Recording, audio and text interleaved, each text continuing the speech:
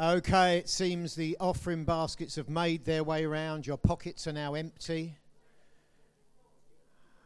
So if I could have your attention. So, like Vic said, we're continuing in where we've had an overall series that you can see up there of being the people of God in a post-Christian society, and really looking at passages that are addressing a people essentially in a pre-Christian society, but there's lots of parallels that we can learn. But I'm sure you've noticed that being a Christian in today's Britain, you are more and more different from the rest. Well, so we should be. We're called to be distinctive, aren't we? And over the last 2 weeks, Dave and then Vic looked at some passages in 1 Peter. I'm going to continue looking at 1 Peter 2, verse 18 to 25, with the title, Called to Suffer. That sounds like fun, don't it? Called to suffer. I put a question mark up there as well. Called to suffer. Are we called to suffer? Well, let's have a look at 1 Peter 2, reading from verse 18 to 25. This is from the NIV, New International Version. Slaves, in reverent fear of God, submit yourselves to your masters, not only to those who are good and considerate, but also to those who are harsh. For it is commendable if someone bears up under the pain of unjust suffering, because they are conscious of God. But how is it to your credit if you receive a beating for doing wrong and endure it? But if you suffer for doing good and you endure it, this is commendable before God. To this you were called, because Christ suffered for you, leaving you an example that you should follow in his steps. He committed no sin, and no deceit was found in his mouth. When they hurled their insults at him, he did not retaliate. When he suffered, he made no threats. Instead, he entrusted himself to him who judges justly. He himself bore our sins in his body on the cross, so that we might die to sins and live for righteousness. By his wounds you have been healed. For you were like sheep going astray, but now you have returned to the shepherd and overseer of your souls. Let's just pray briefly. Holy Spirit, we've enjoyed your presence with us. I pray you'd continue and speak to us through your word, that you would challenge us and change us. Lord, we enjoy your presence, but we want to know your power. And I pray, come, sweep through this room as we look at your word. I pray you would speak to us, that each of us will receive something from your word that will change our lives as we go out of those doors into this world that we live in. Lord, be with us, I pray. Amen. Amen. As Christians, God has called us to endure unjust suffering without bitterness or revenge or the desire to hurt back. So what I'm saying, so that's not returning evil for evil, but doing good to those who hurt you and let you down. Oh, that's easy, ain't it? Yeah. But it does. It seems there's more and more people today, and including Christians, sadly, who justify their anger and their critical spirit by the wrongs that have been done to them. Right? There are people who, if you point out that they've been, say, unduly angry or bitter or critical, immediately they'll tell you how badly they've been hurt and how badly they've been let down. But you don't understand what they've said to me. You don't understand what I've been through. You know, if it happens to me, then the other, when I say me, I'm talking generally. If it happens to me, then the other person deserves to be shown up. They deserve to be brought to justice, paid back. And it's my right to make it happen. Which means I need to be a bit critical or maybe put them down or make threats against them because they've done it to me and they deserve it, don't they? Is that what our response should be? Or should it be? I didn't hear anyone say no, by the way.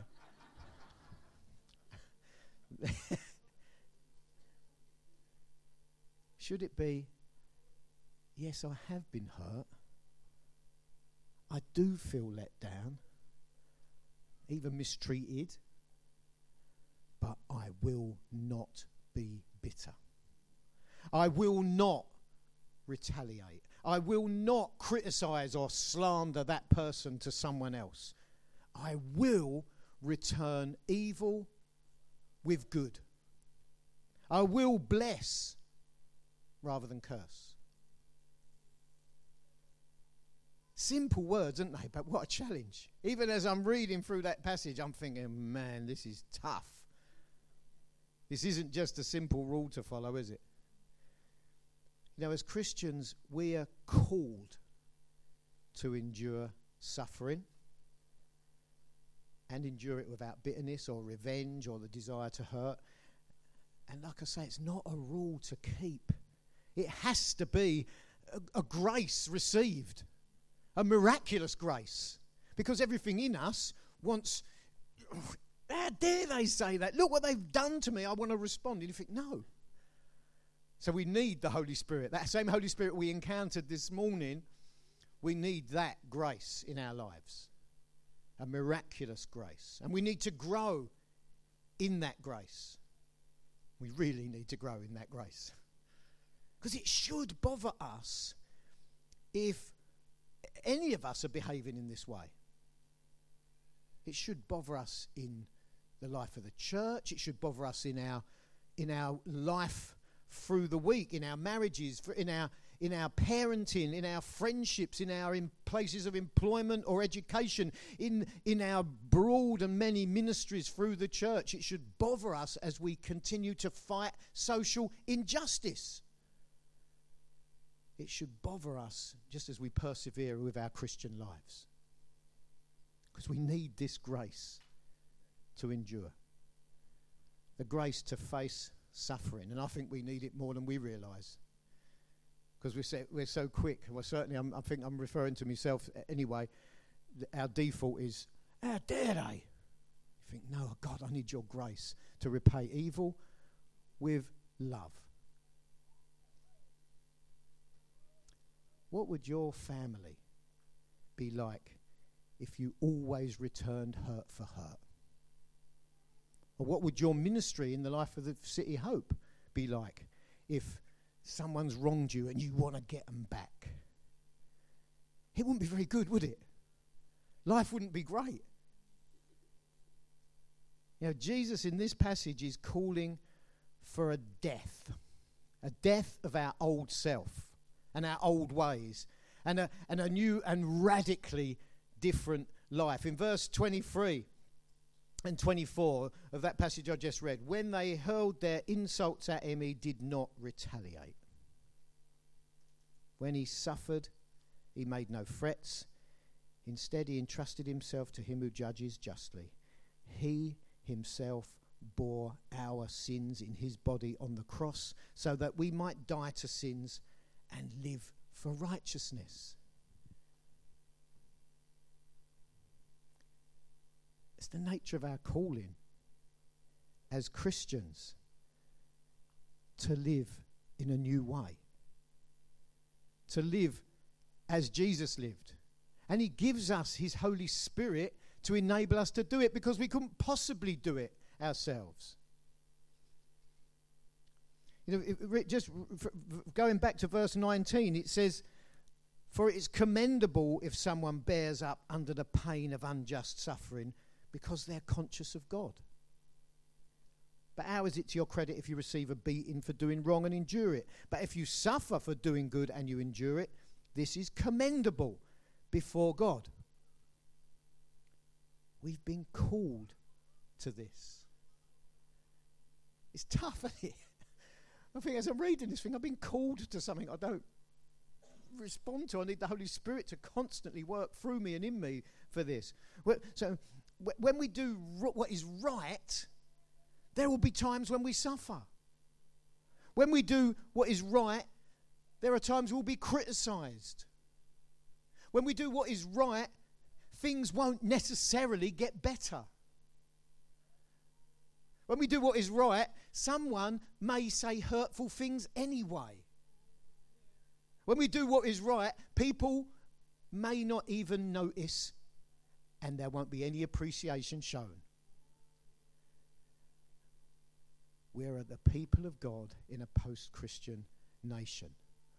We should be living holy and distinctive lives before one another and before the world we live in, shouldn't we? You know, there are people who act as though that abuse they get when they've done right is completely out of order. That's so wrong. I've been violated. Any decent person wouldn't respond to me like that. The least they could do is notice what I've done. And then that feeling rises up, don't it? You know that feeling? My rights. I've got rights. A duty. I've got a duty to put things right. Right? To get vindicated. Because I've done right. I've not done wrong. If I've done wrong, I deserve the aggravation. But when I've done something right, that passage says, if you suffer for doing good and you endure it, this is commendable before God. To this you were called. It is our calling. Our calling to be criticised or hurt or ignored or misunderstood for doing what is right, and not to return hurt for hurt. And please don't think, well, that's all right, Paul, but this passage is about slaves and masters, you know, and I'm neither of them.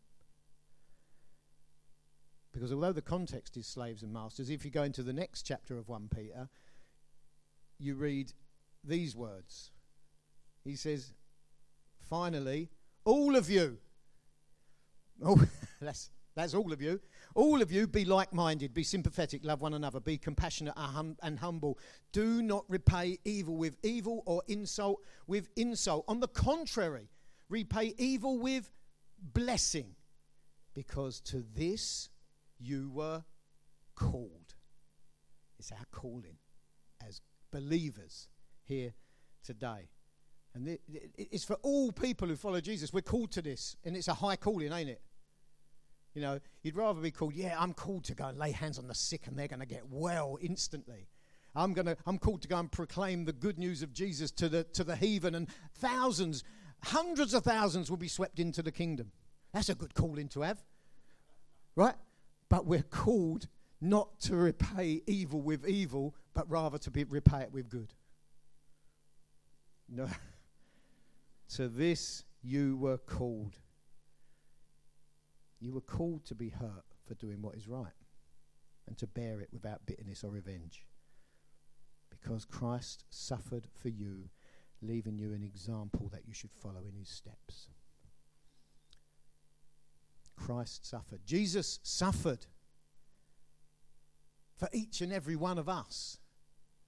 And when Jesus suffered, and we know it, but it's worth stating, he suffered more than any of us have ever suffered. When he suffered, he was standing in our stead, in our place. And that's amazing, isn't it? When we were his enemies, when we were separated from him by the things that we've done wrong and said wrong and thought wrong, and that darkness that we lived in before we were born again, he looked at us and loved us. He looked at us and said, I've chosen them. I've picked them out. And I'm going to stand in their place. I'm going to suffer so they don't have to suffer. And we know, many of us know, that he went to the cross. He faced abuse. He faced torture. He faced rejection and a cursed death nailed to a cross because we were chosen. You think, Jesus, thank you for putting yourself in my place, for suffering and not responding in the way that we want to respond when we suffer. That Jesus, you went like a lamb to the slaughter for me and for many, so that we could be forgiven, so that we could be clean, so that we could be righteous as a gift, that we can have your grace to be holy. It is amazing, ain't it, what he's done for us. He was bearing our sins. It says in this passage, he bore our sins in his body on the tree, on the cross. So our condemnation, we were condemned people, condemned for the things we'd done wrong, said wrong, thought wrong. He took that condemnation away from us. It became his, so it wasn't ours. So the sufferings of our life today in Christ are not condemnation for sin. It's not like, oh, I wonder what they've done wrong. Look what they're going through. Look what he said to him. He must be a sinner. Of course not. Because Christ took our condemnation. There is no more condemnation for those who are in Christ Jesus. Right? So if he took it away, then those things that are said and done to us, you can argue, are discipline for holiness. In the first chapter of 1 Peter, we read these verses, 1 Peter 1, 6-7. In all this you greatly rejoice, though now for a little while you may have had to suffer grief in all kinds of trials, these have come so that the proven genuineness of your faith, of greater worth than gold, which perishes even though refined by fire, may result in praise and glory and honor when Jesus Christ is revealed. In the book of Hebrews, in chapter 12, reading from verse 5, it says, do not make light of the Lord's discipline and do not lose heart when he rebukes you. Sometimes those things come our way. They're like a guidance, aren't they? They shape us and they send us in another direction, the way he wants us to go. It says, because the Lord disciplines the one he loves, and he chastens everyone he accepts as his son. Endure hardship as discipline. God is treating you as his children, for what children are not disciplined by their father. And he goes on in verse 11, or the second half of verse 10 and into 11 of Hebrews chapter 12. God disciplines us for our good, in order that we may share in his holiness. No discipline seems pleasant at the time, but painful. Later on, however, it produces a harvest of righteousness and peace for those who have been trained for it. Do you fancy that? A harvest of righteousness and peace? That sounds quite good. Right? So what it's saying is, listen, life ain't going to be easy. People you love sometimes are going to say horrible things. People you know well are going to do horrible things to you. What are you going to do in response? You're going to love them. Thank you. You're going to love them back. And what will God do to you? He will shape us. And he will educate us. And he will change us. And he wants to change us to make him more and more like himself. The one who suffered the ultimate death on a cross for us, silent. He took it. He could have called down legions of angels and zapped a lot of them, couldn't he? He could have done the Romans, he could have done the Pharisees, and he could have done their families as well. Right? But he didn't. What an example for us. And we misunderstand something someone says to us and we want to fight them. What's that? Jesus, help us. See, can you see what I'm saying? It's not just a rule to keep. We need the miraculous grace gift in this.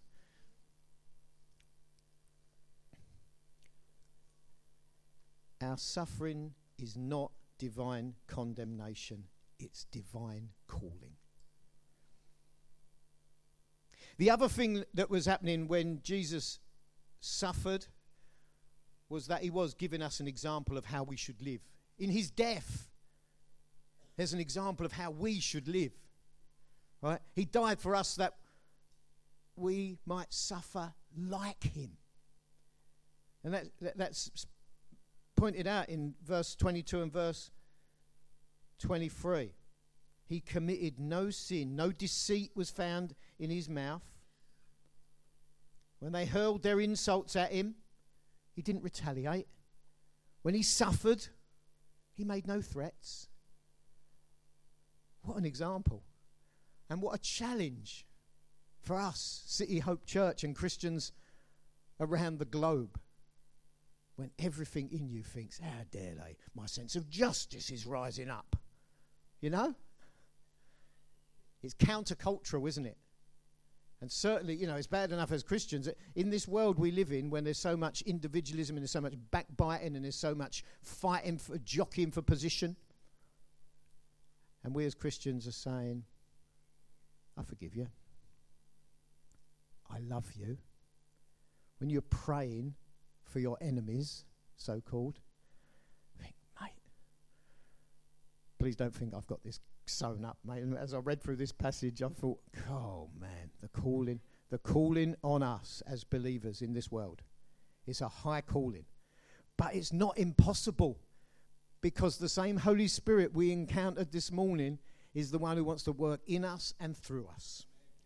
It's not only his presence, which I love, it's his power. Power to change, power to be more like him. I love it. I love it. So our calling, Peter says in this letter, is not to hurt back and not to plan to hurt back.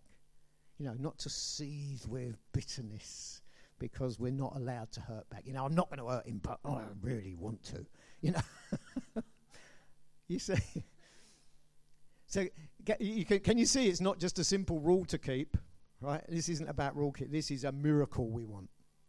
A daily miracle. A miracle to be experienced. A grace to be received. And it's the only way to go. And as we go, this is the only way many marriages can be rescued.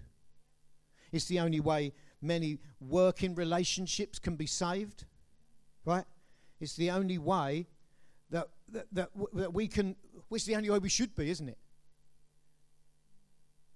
And I just want to address marriages for the moment. I'm not talking from experience here. Spouses can hurt each other worse than anybody else. Right? Somebody said, trust me. Right?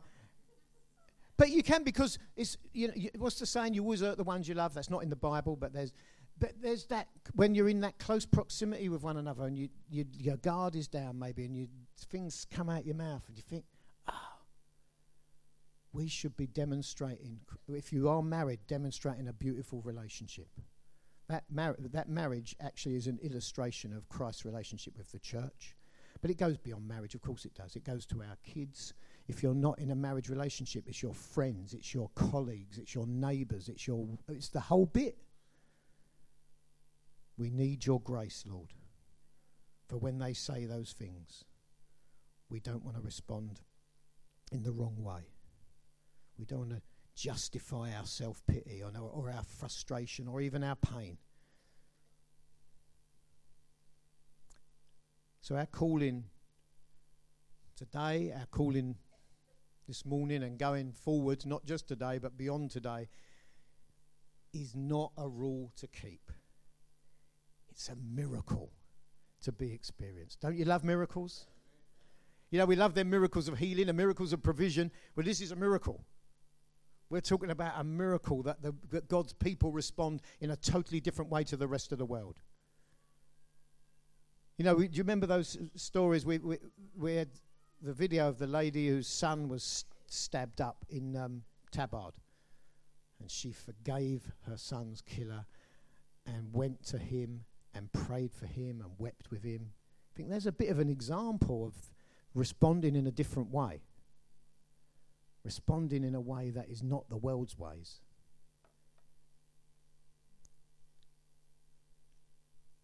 Do you trust that God sees every wrong you've done? Because we've all done wrong, haven't we? That he knows every hurt that's been done to you.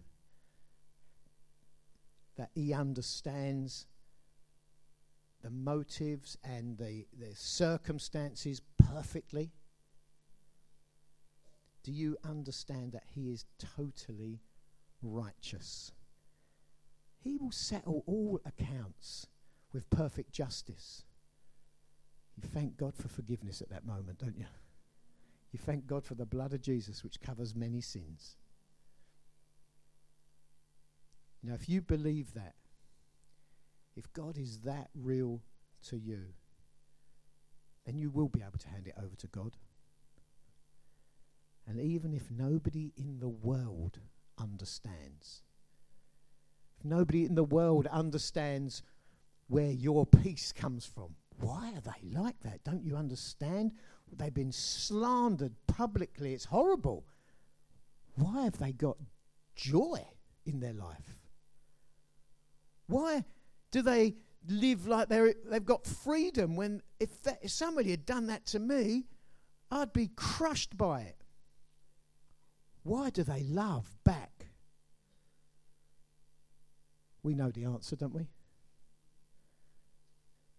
The answer is a God who is powerful and loving and caring and life-changing and life-affirming, who wants the Holy Spirit to be on us and in us and working through us.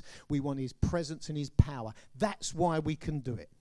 That's why we can live a completely countercultural life in this world today, in this post-Christian nation that we're living in, because of Jesus. It's not irrelevant, is it? We may be a minority in this nation.